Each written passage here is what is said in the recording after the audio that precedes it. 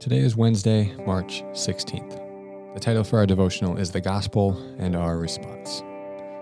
Tonight, as a part of our life-changing community conference, we are offering Ownership 101 and Family 101. We hope that you can join us at one tonight and the other tomorrow night. Today in the devotional, I'm highlighting Ownership 101. At Ownership 101, we talk about the full story of the gospel, creation, fall, redemption, and restoration, and the commitments to the gospel that truth of that gospel requires of us as Christians. In Colossians 1, the Apostle Paul outlines for us the big picture of the gospel well, so I wanted to read that as our devotional texts first. Colossians 1, 15-23. The Son is the image of the invisible God, the firstborn over all creation. For in him all things were created, things in heaven and on earth, visible and invisible, whether thrones or powers or rulers or authorities. All things have been created through him and for him. He is before all things, and in him all things hold together. And he is the head of the body, the church. He is the beginning and the firstborn from among the dead, so that in everything he might have the supremacy. For God was pleased to have all his fullness dwell in him, and through him to reconcile to himself all things, whether things on earth or things in heaven, by making peace through his blood shed on the cross. Once you were alienated from God and were enemies in your minds because of your evil behavior. But now he has reconciled you by Christ's physical body through death, to present you holy in his sight, without blemish and free from accusation. If you continue in your faith, established and firm, and do not move from the hope held out in the gospel. This is the gospel that you heard, and that has been proclaimed to every creature under heaven, of which I, Paul, have become a servant.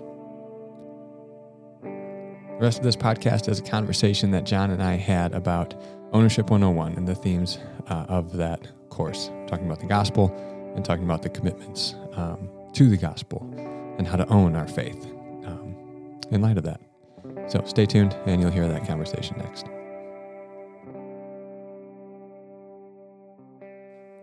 Hey, LifeBridge, it is Wednesday, and tonight we are having a few one-on-one courses, and today for the devotional, we are doing a little bit of a conversation around the idea of ownership of your faith.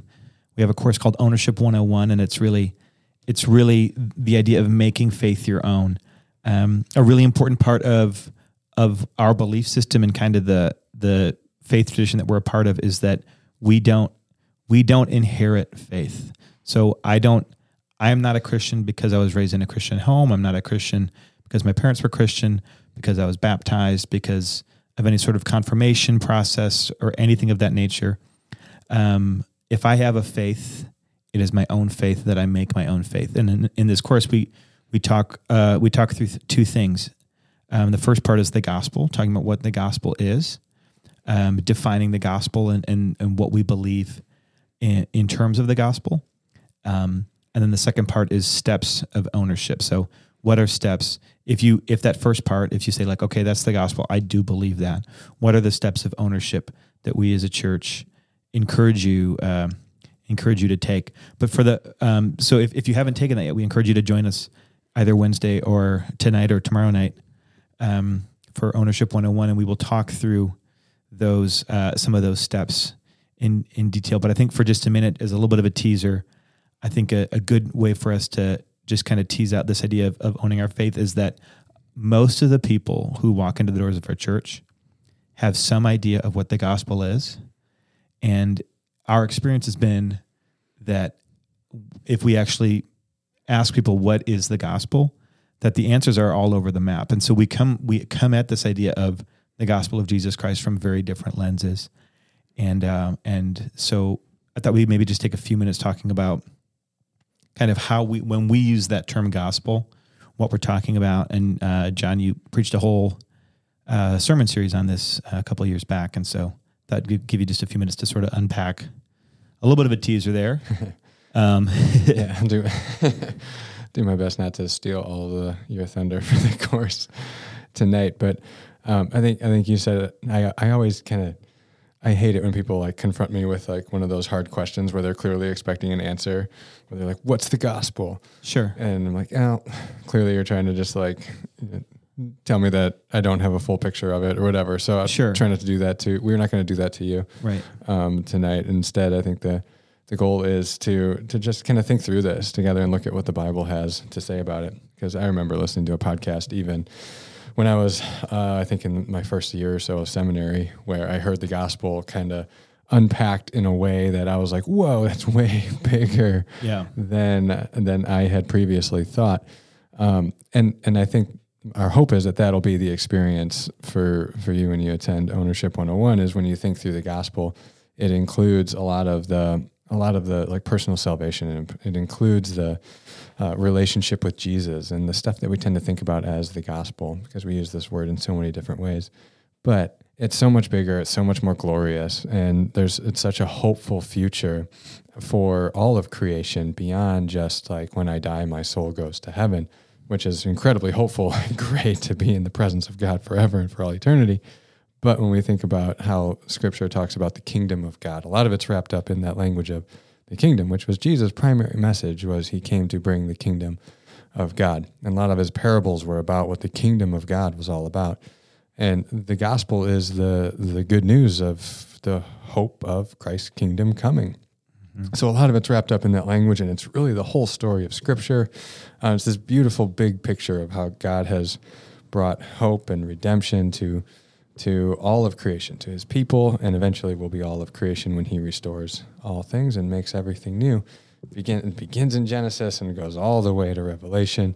And the focal point of it is Jesus, his coming, his cross, the crucifixion and the resurrection is the absolute center of it.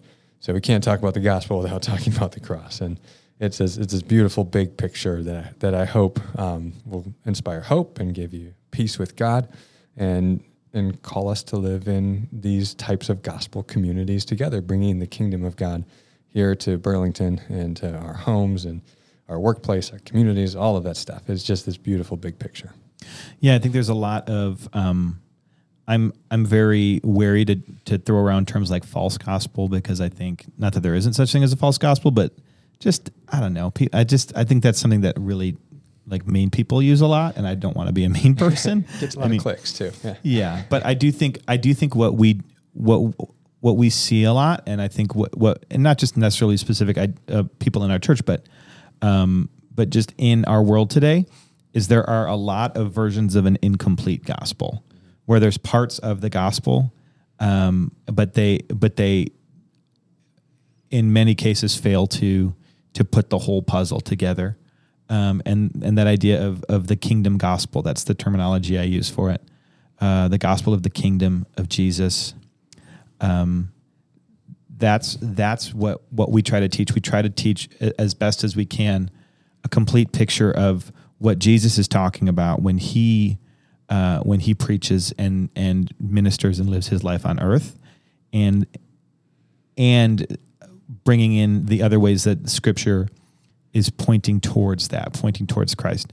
I think one of the biggest mistakes that we can make in our culture today is we make ourselves the center of the gospel we believe. So a self-centered gospel instead of a Christ-centered gospel. And when our gospel is simplified down to where am I going when I die, I think the questions we tend to ask ourselves are things like, can I do this and still get to heaven? Instead of desiring the fullness of what Christ has for you, we immediately start to say, okay, it seems like if I prayed that prayer, that I'm good. So now can I continue living my life in these ways, things of that nature? And when we do that, and you might still get to heaven. It's not really for me to necessarily judge your heart in that. But what I will say is we miss out on a lot of what Christ has for us. We miss out on a lot of the abundant life that Christ has for us when we accept an incomplete gospel. And the me-centered one's not the only one. There's a social gospel that is that really does overly focus on things like social justice without any recognition of sin, without any recognition of a need for a savior in Jesus. There is a prosperity gospel that's all about blessings that come from God, and it breaks that down to a formula in some cases. So there's a lot of gospels that really miss the big picture of what we call the gospel of Jesus Christ, the kingdom gospel. And that's what we want to be a church of people who take ownership of, meaning that in our own lives, we embody the values and the beliefs of the gospel of the kingdom and Christ as King. And so that's what we'll talk about. And we will spend some time looking at what the gospel is, what we believe about it, and then we will talk through some of those steps, the steps that we can take towards owning it for ourselves. Because I think for a lot of people, we really do just try to inherit the values. But it really does not work that way. We don't believe. Mm-hmm. And so, if that's your approach, if again, this isn't to guilt or to shame you, but we want you to know that we want so much more for you because we believe you're missing out. And so, yeah, that's our take, and that's why we organize this course the way that we have. That there's that gospel has certain implications. If you accept that is true, that has vast implications that should change the way that you live now. It's not just changing how you live in eternity, it's changing how you live right here and now. And that becomes the priority in our life. That becomes the driving force. And that's what we're seeking, is the kingdom of God. And that changes how we think about God, how we think about our life right now. And as an example, just Jesus saying that the kingdom of God, we're a part of the kingdom of God, and Jesus is our King, implies that we are following him. Like what he says is true is the way that we live our life. What he says is right and wrong is the things that we do. So for us, if the gospel is true, then that has necessary implications for how we live. So we want to talk through in this course about what the gospel is, what is true, and what the Bible says about it, and then what implications those have for our life. And we're calling those the ownership steps, or the steps that we need to take when we accept this gospel as true.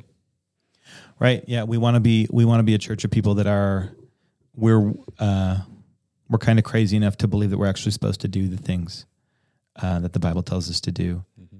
That even when it's not clear how that's going to be better, that we trust in the way of Jesus, and we seek to live that out and to grow in our ability to live that out, and to be more grounded in the truth, as Jesus calls himself the truth. We've talked about that a lot lately.